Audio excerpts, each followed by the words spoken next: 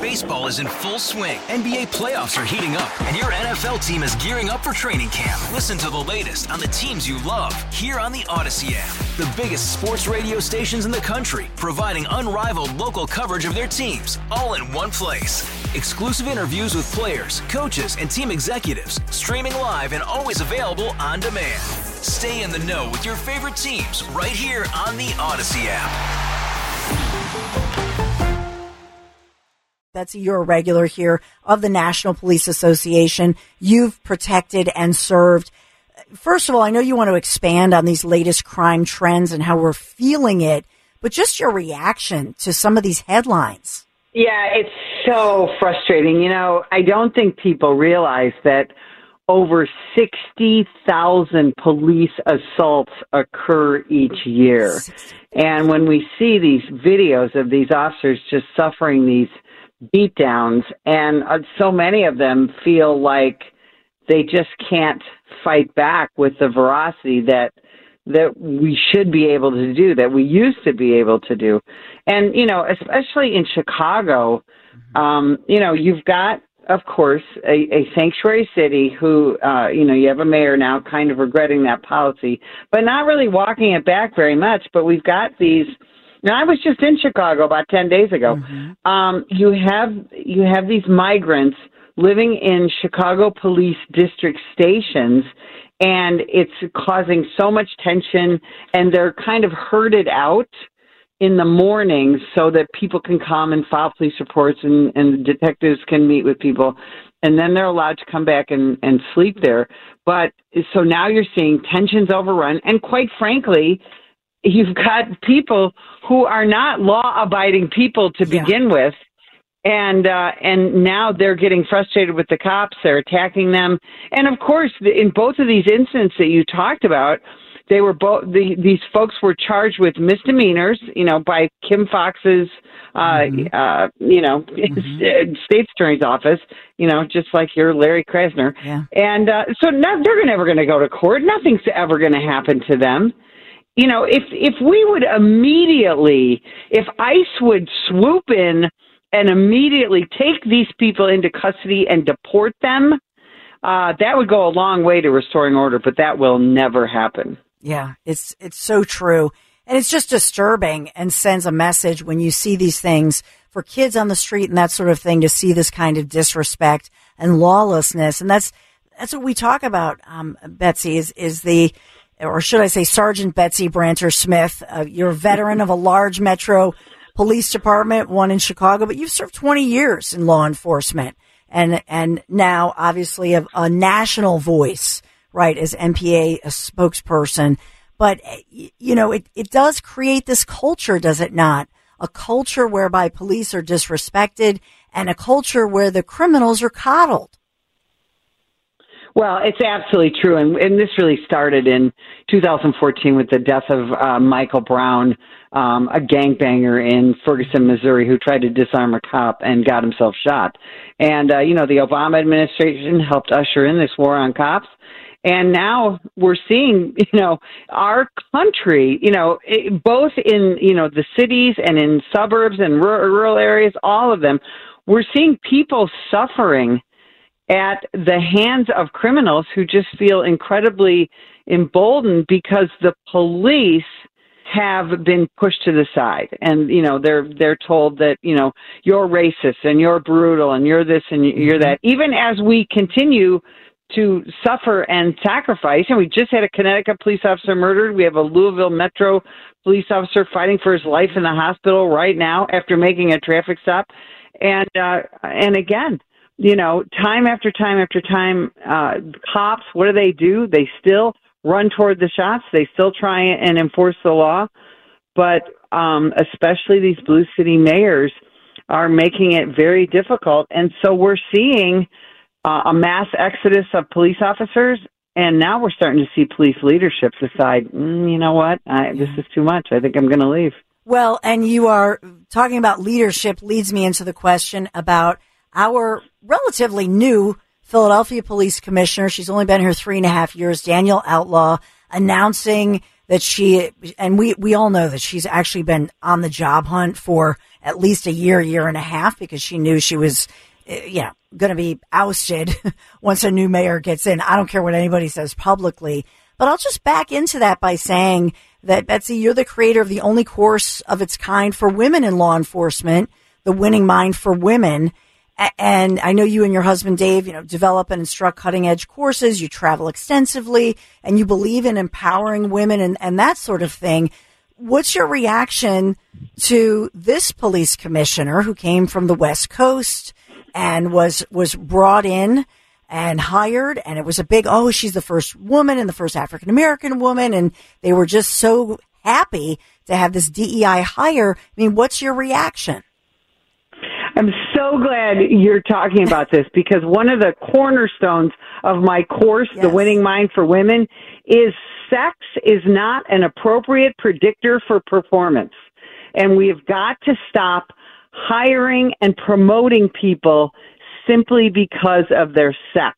And we have seen this around the country, where we have had, these female police chiefs and it was like, okay, they're going to make it all better. Mm-hmm. And what are we seeing? We're seeing them leave. Remember Danielle Outlaw came from Portland, yes, which was a complete disaster. Then she came to Philly, and what happened? Disaster. Homicides exploded.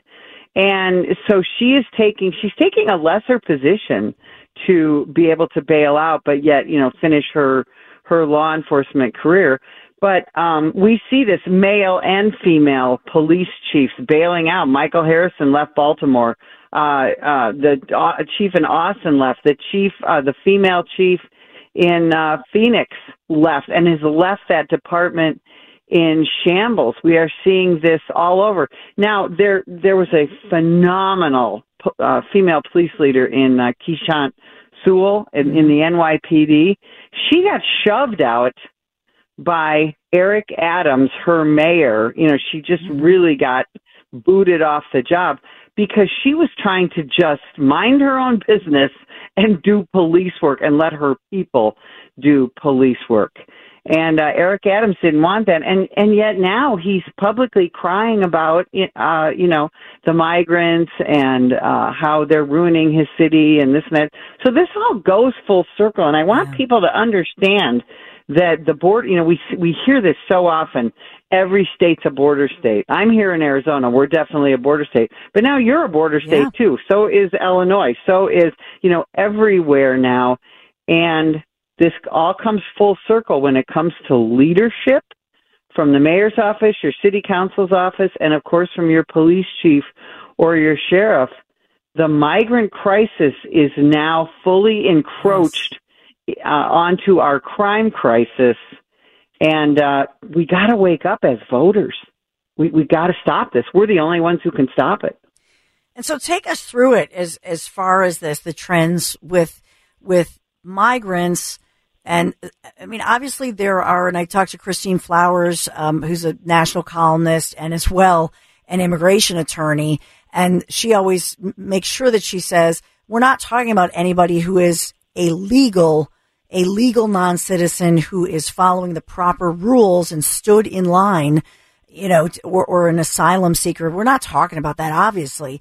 We're talking about an illegal situation flooding over the border. What is happening, and I see this every week when I fly out of the Tucson International Airport, there are three lines. There is TSA pre, there's regular people line, and then there's the line for people who are quote-unquote asylum seekers who have no identification, but they have a pocket full of cash, a manila envelope with their State Department papers that basically says they can move anywhere they want in the United States.